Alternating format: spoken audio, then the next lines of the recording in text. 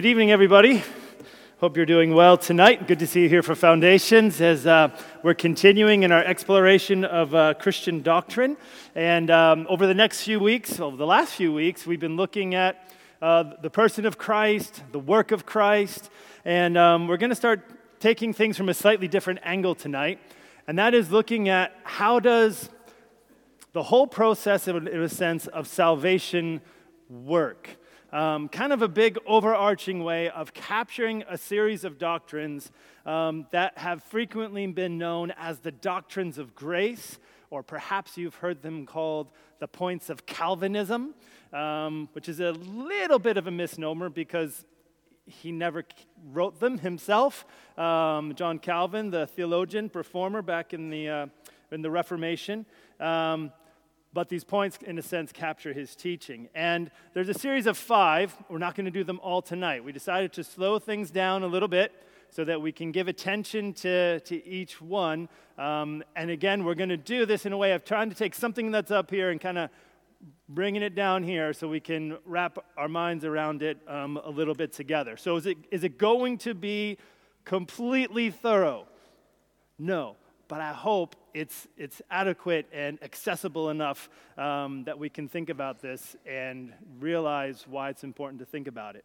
The reason we're starting with this one tonight as well, we're going to be looking at this whole idea of total depravity. Total depravity. So the 5 points of Calvinism are usually summed up in this little acrostic called TULIP.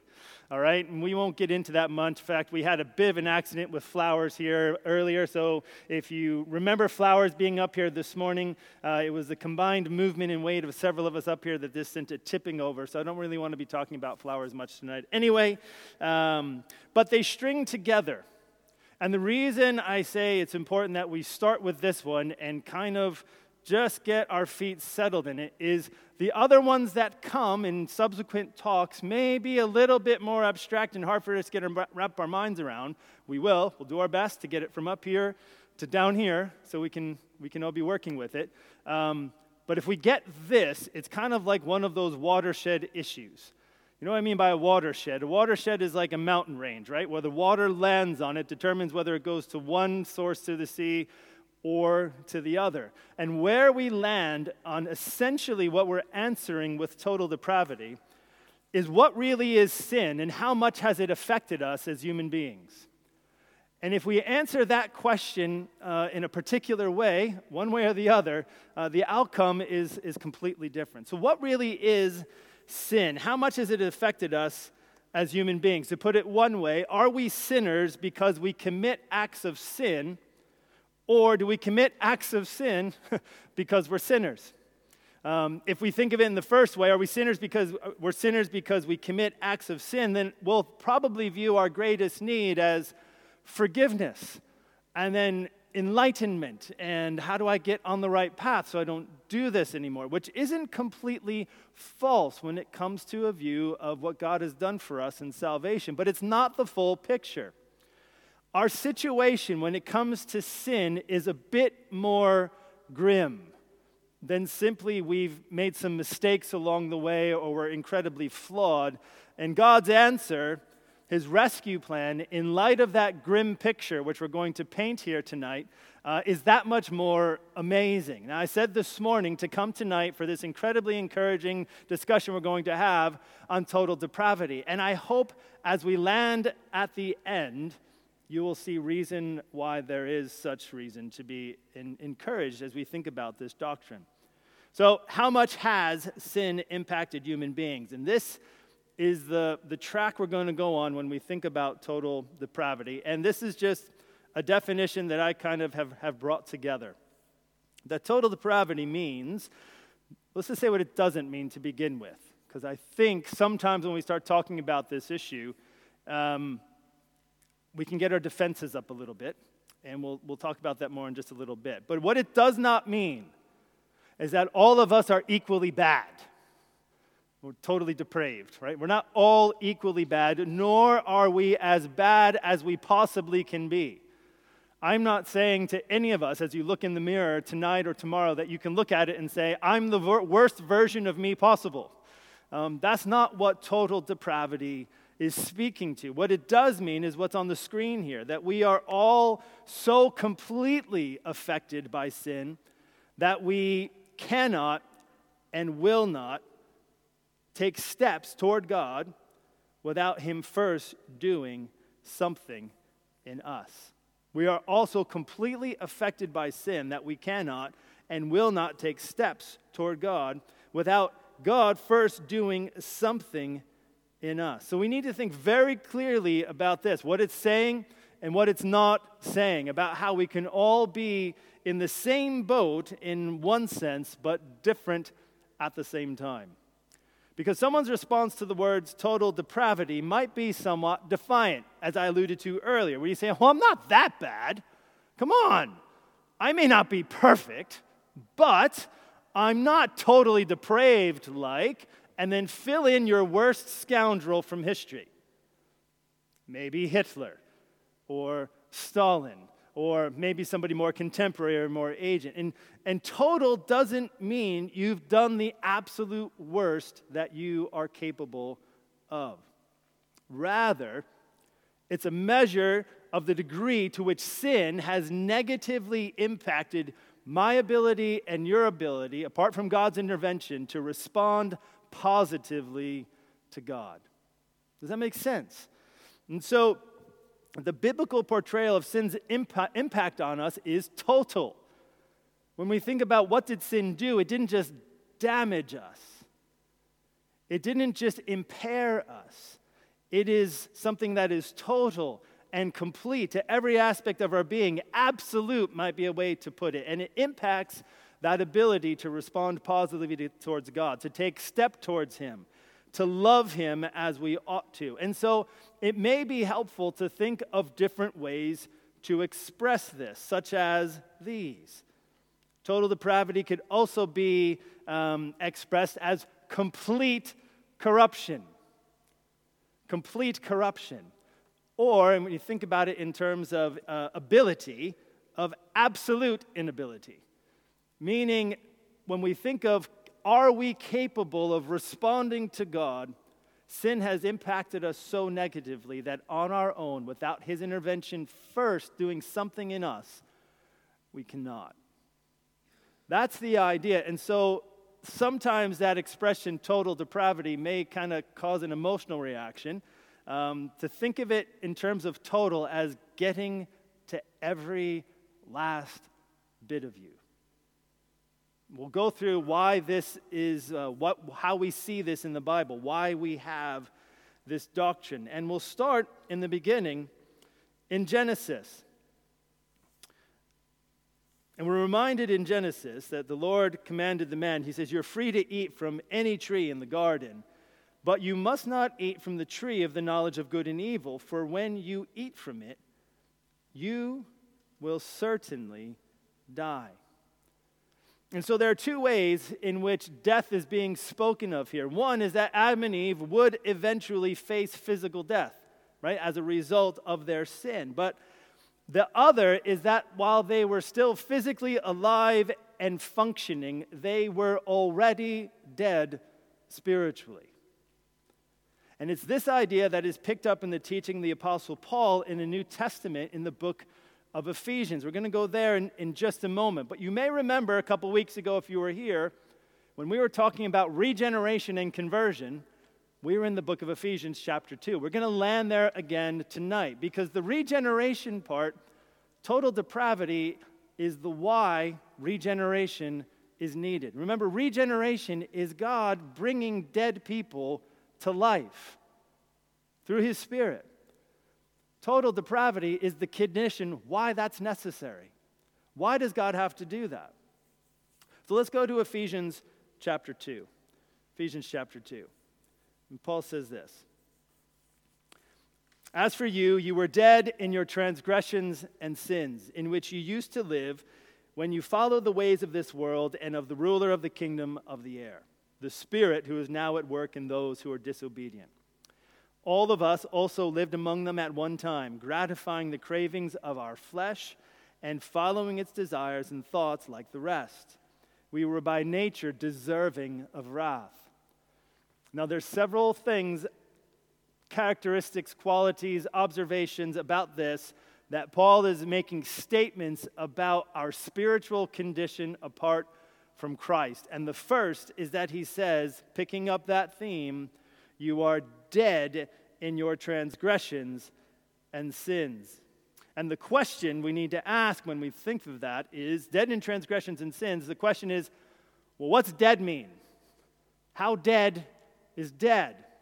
Now, to help us answer that, I want us to think about, can anybody name this couple? Can you at least name the movie they're from? Anyone? What's that? Miracle Max. From what movie? The Princess Bride. Anyone seen The Princess Bride? If you've not seen The Princess Bride, classic movie, I encourage you to see it. When The Princess Bride, there's this hero, Wesley, who is, in the course of the movie, he is captured, he's brought to the pit of despair, where there's this movie that sucks the life force out of him. And in a vengeful moment of the movie, the villain comes along and moves the needle basically to the highest setting and sucks all of the life out of him. Perhaps because they bring him to Miracle Max, and Miracle Max's conclusion, when he says to them this, your friend is only mostly dead. And mostly dead means he's also a little alive. We have a lot to learn from Miracle Max about spiritual death, because when it comes to what Paul is trying to tell us about in Ephesians chapter 2, is simply this. How dead is dead? Dead. It means completely non-responsive.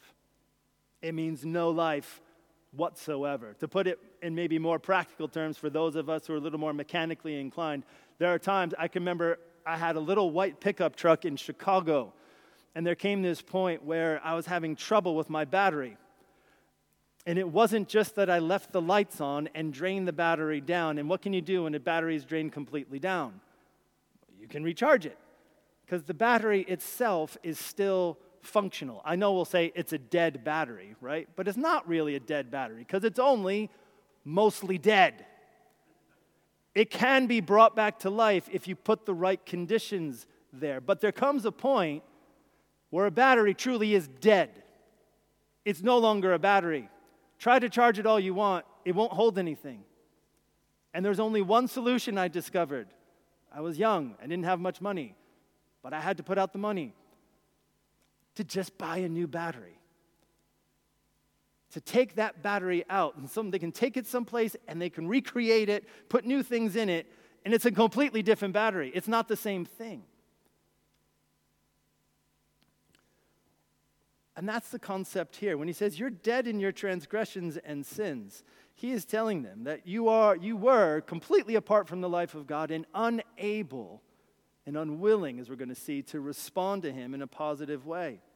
He says you followed the ways of the world and of the ruler of the kingdom of the air, the spirit who is now at work in those who are disobedient.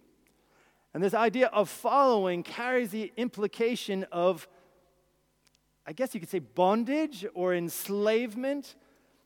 Because when you follow someone, you are, in a sense, submitting yourself to their desires and to their will. He says, we're conforming ourselves to the ways of the world.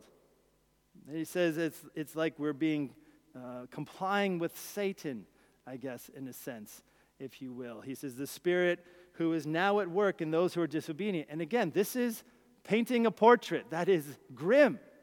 It is not flattering. It is not hopeful.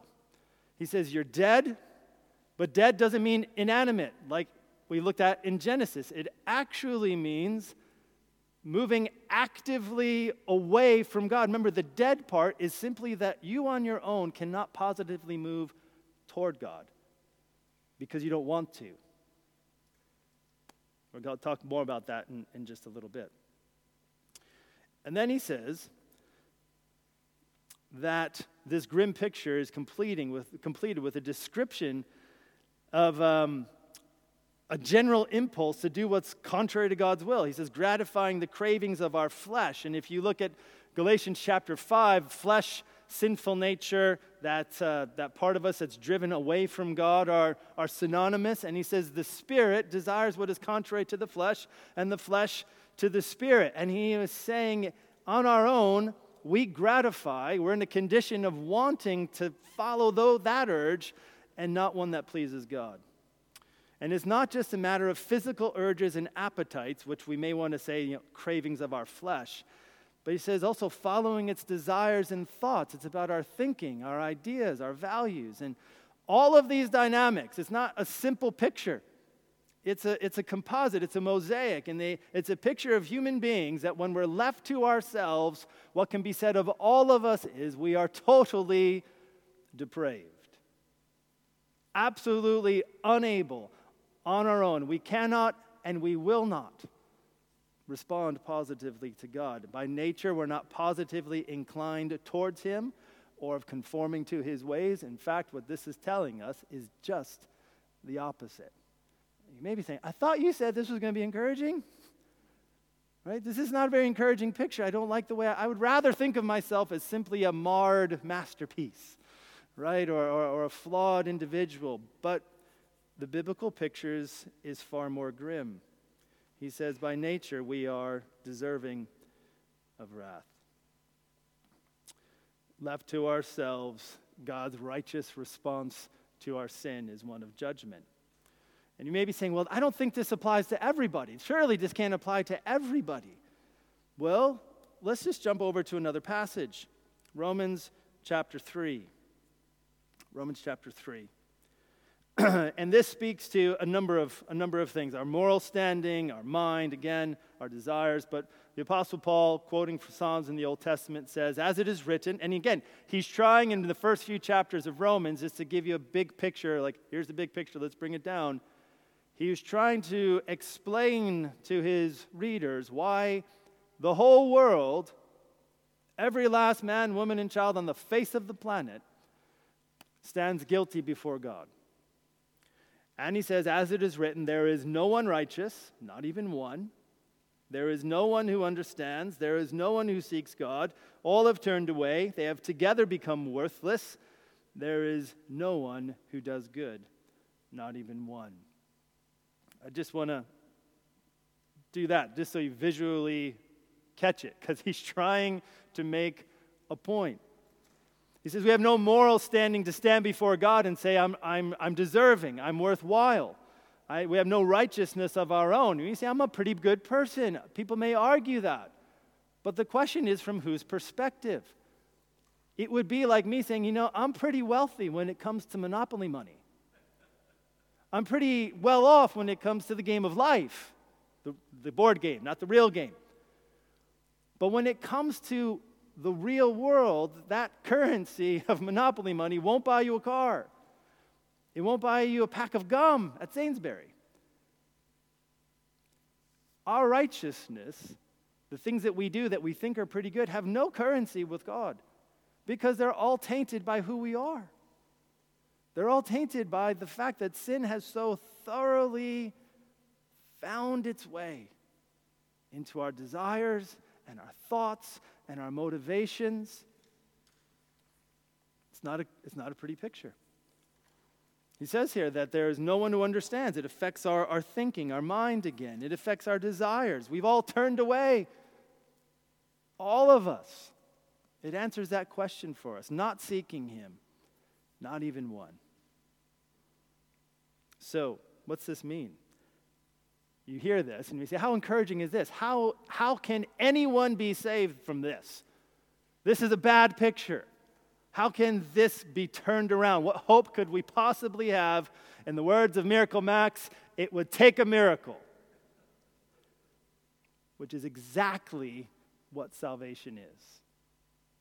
Salvation is a miracle because God, because of His great love for us, God who's rich in mercy, made us alive with Christ, even when we were dead in transgressions. It is by grace that you have been saved, and God raised us up with Christ and seated us with him in the heavenly realms in Christ Jesus, in order that in the coming ages he might show the incomparable riches of his grace expressed in his kindness to us in Christ Jesus. What does this simply say?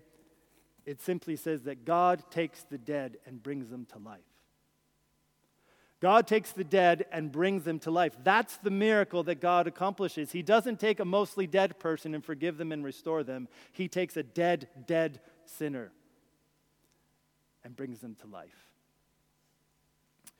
He makes us alive with Christ even when we're dead in our sins and in our transgressions. And so coming back to this whole idea that we're pursuing tonight, is we're not all equally bad. Look around the room. I'm sure a lot of us can make the comparisons and say, oh, I got more Monopoly money than that person. I've got more currency socially, I'm a better off person than that person when it comes to my conduct. But we're not all equally bad. We're not all Stalins and Hitlers or whoever your villain of the day is. We're not all as bad as we possibly can be. There are controls in society, laws that restrict us to the full expression of our depravity. But we are all of us, so completely affected by sin that we cannot and we will not make those steps towards God without him doing that miraculous thing, that miraculous work in us first. The first move in salvation is God's, and we cannot respond positively to him unless he first does this in us. We can't choose him unless he first comes to bring life. And how does that work? Because some of you may be already making the connection. What about our ability to make choices? Which again, we're going to weave that in through the discussion over the next few weeks as we go through these doctrines. But what about our choices? And what about all these invitations that God gives for us to choose? To choose him. How do you fit all those together? Well, I don't want to make this a history lesson again, because I don't want to take us from up here and go back up here. But you know what? We should probably think that if we're asking that question tonight, guess what? It's been around for a long time. We are not the brightest generation that has come along. Or to put it another way, people who lived hundreds and thousands of years ago were not ignorant. They had capable brains, sometimes more capable than our own, because they didn't have devices and such, right? No, but they did, and they thought deeply. And this discussion has come up over and over again between this idea of, do we have choice in this, or is God in control? Is our sin so thorough that we need God to intervene? Are we totally depraved? So the picture up on the screen I'm going to put up here is of two men. One was a British monk. His name is Pelagius, who upheld that we have to have a free will because God tells us to choose him. That Adam's sin, remember this is the question, how much does sin impact us?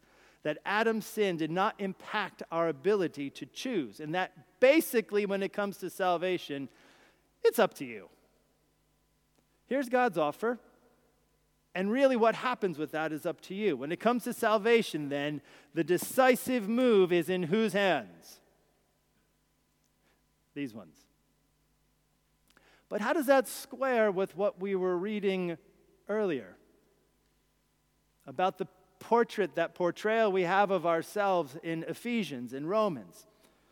Well, there was an African bishop who argued that it didn't square well at all with that picture of how thoroughly sin impacts the human ability to respond to God. And he would even say, we can't stop sinning. It's not even possible. And take steps towards God without God taking the battery out and putting a different battery in.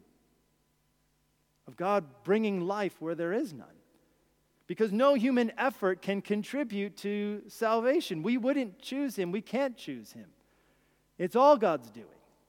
It's by his grace. That was the counter-argument. And as hard as it may be sometimes for us to wrap our minds around, it's what's consistent with what the Bible teaches us. And so a meeting of church leaders held in the year 418, they agreed with Augustine, the bishop from Africa, and rejected what was known as Pelagianism. Well, for a couple hundred years it went silent. Then there was two more guys, Erasmus and Luther. Some characters. Erasmus, a Dutch philosopher or humanist who held views similar to Pelagius and challenged the position of Augustine that was embraced by leaders of the Protestant Reformation, guys like John Calvin and Martin Luther. And he wrote a book, a work, a pamphlet, I guess you could call it, with a catchy title, The Freedom of the Will. I wonder what that one's about, right? There's Luther, who is not one known for charm and tact, especially after he had a few pints in him. And he passionately refuted the writings of Erasmus on this issue because to him, it wasn't just a minor theological point, but it was the foundation of his understanding of the entire gospel and the glory of God in salvation. So in response to the freedom of the will, he wrote back. This was the equivalent of social media of the day. He wrote something called The Bondage of the Will, making a point similar to Augustine that the human will is incapable of choosing God or taking those steps toward God because it is in bondage to sin, every last bit of it. And so we come to one last key person, because I'm sure you're still thinking, but I make choices. I know I make choices. And you do. You make real choices. We referenced this individual this morning, Mike did, Jonathan Edwards. And you may be saying, I'm in control of my own will. Like I said, I make choices every day. Yes, you do. Everybody does. But why? Here's the key question. Why do you choose what you do? Because it is what your mind has determined what is best and desirable. See, this is what Jonathan Edwards brought to the conversation. He would say, your will is free. He took a slightly different tack on it, but he comes to the same point. Your will is free and always is, but your mind, as we read in Scripture, is contrary to God's and exercises the will accordingly. It's not like your will is just out there doing its own thing, right? I'm the will. I'm going to do what I want over here. It doesn't matter what the mind is thinking. No, how does your will work? You filter options through your senses and understanding, and then the will is what chooses. What he would argue is for the mind to desire God and his ways, to want to move towards him, to see that as something good. What do we teach in our youth works here? Shove off God, I'm in charge, no to your rule. We don't see it as desirable. We want to rule our own lives. And for us to see that as desirable, a transformation has to take place in us. A miracle. And apart from God's intervention, sinners like you and me will have no appetite for God.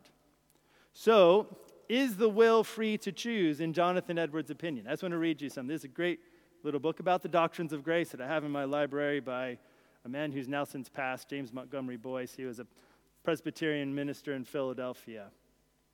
But he said this, certainly anyone who wants to come to Christ may come to him. That is why Jonathan Edwards insisted that the will is not bound. But think about this. However, this liberty is what makes our refusal to seek God so unreasonable and increases our guilt. Who is it who wills to come? The answer is no one, except those in whom the Holy Spirit has already performed the entirely irresistible work of the new birth, so that as a result of this miracle, the spiritually blind eyes of the natural man are opened to see God's truth, and the depraved mind of the sinner, which in itself has no spiritual understanding, is renewed to embrace the Lord Jesus Christ as Savior. See, we're answering the question again. How thoroughly has sin impacted us? How completely has it impacted our ability to react to God in a positive way? And the answer again, that we are all so completely affected that we cannot and we will not take those steps without God first doing something in us. That's what Jonathan Edwards was just talking about. And the reason this is good news for us, the reason even though we're not all equally bad or as bad as we can be, that this is in quite encouraging news that God is the one who takes the initiative, who takes the first step, that is not dependent upon my hands. I just thought I'd tag along on what Mike was talking about this morning. It means you can truly rest. It didn't start with you. It's not sustained by you. God will carry it through.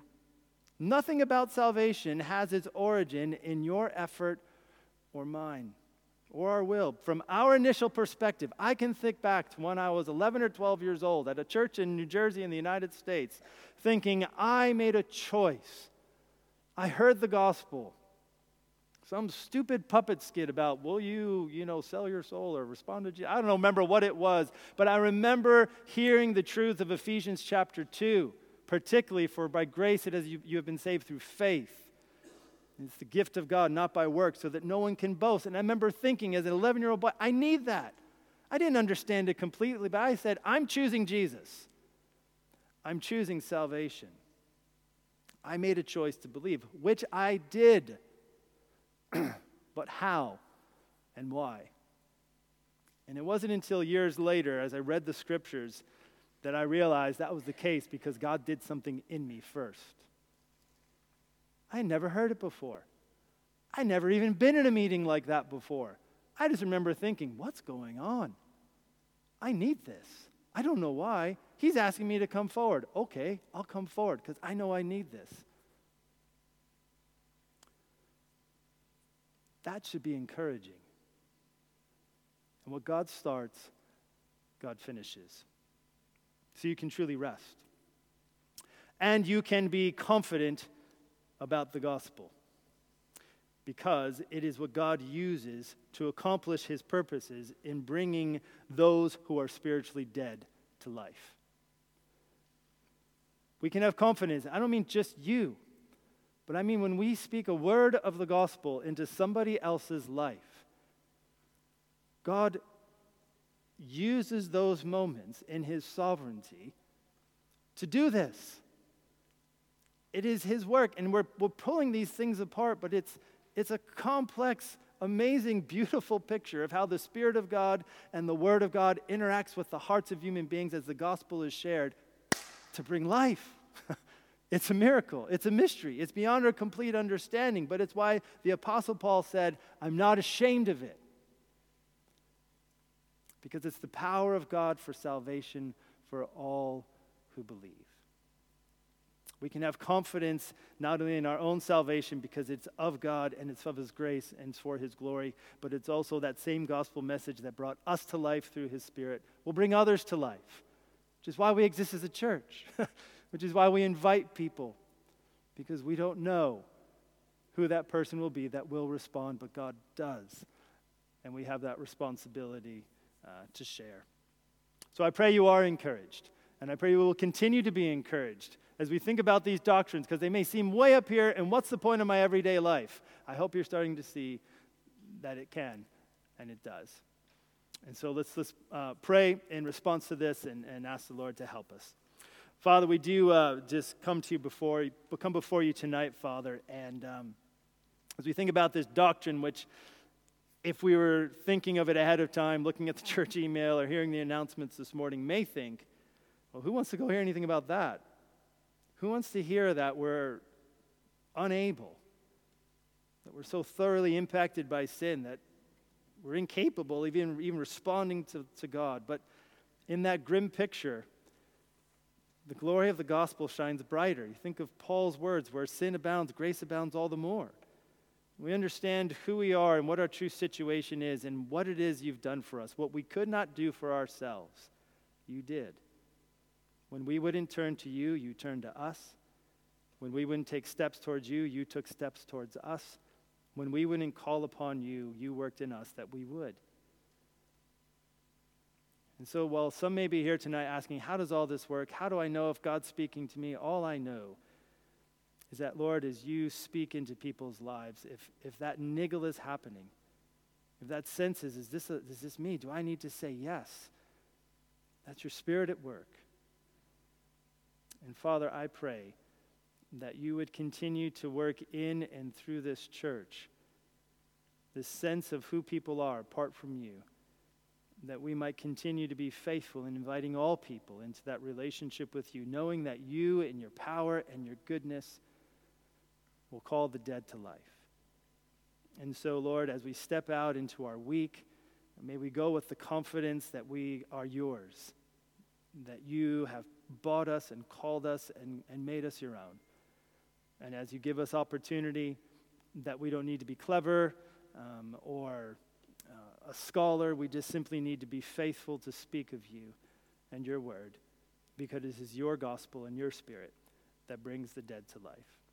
And so, Lord, take these truths, I pray, and not only lodge them in our brains, but may they warm and transform our hearts to walk with you in spirit and in truth. And we love you in Jesus' name. Amen. So, Dave, would you lead us and close us out, please? Yeah.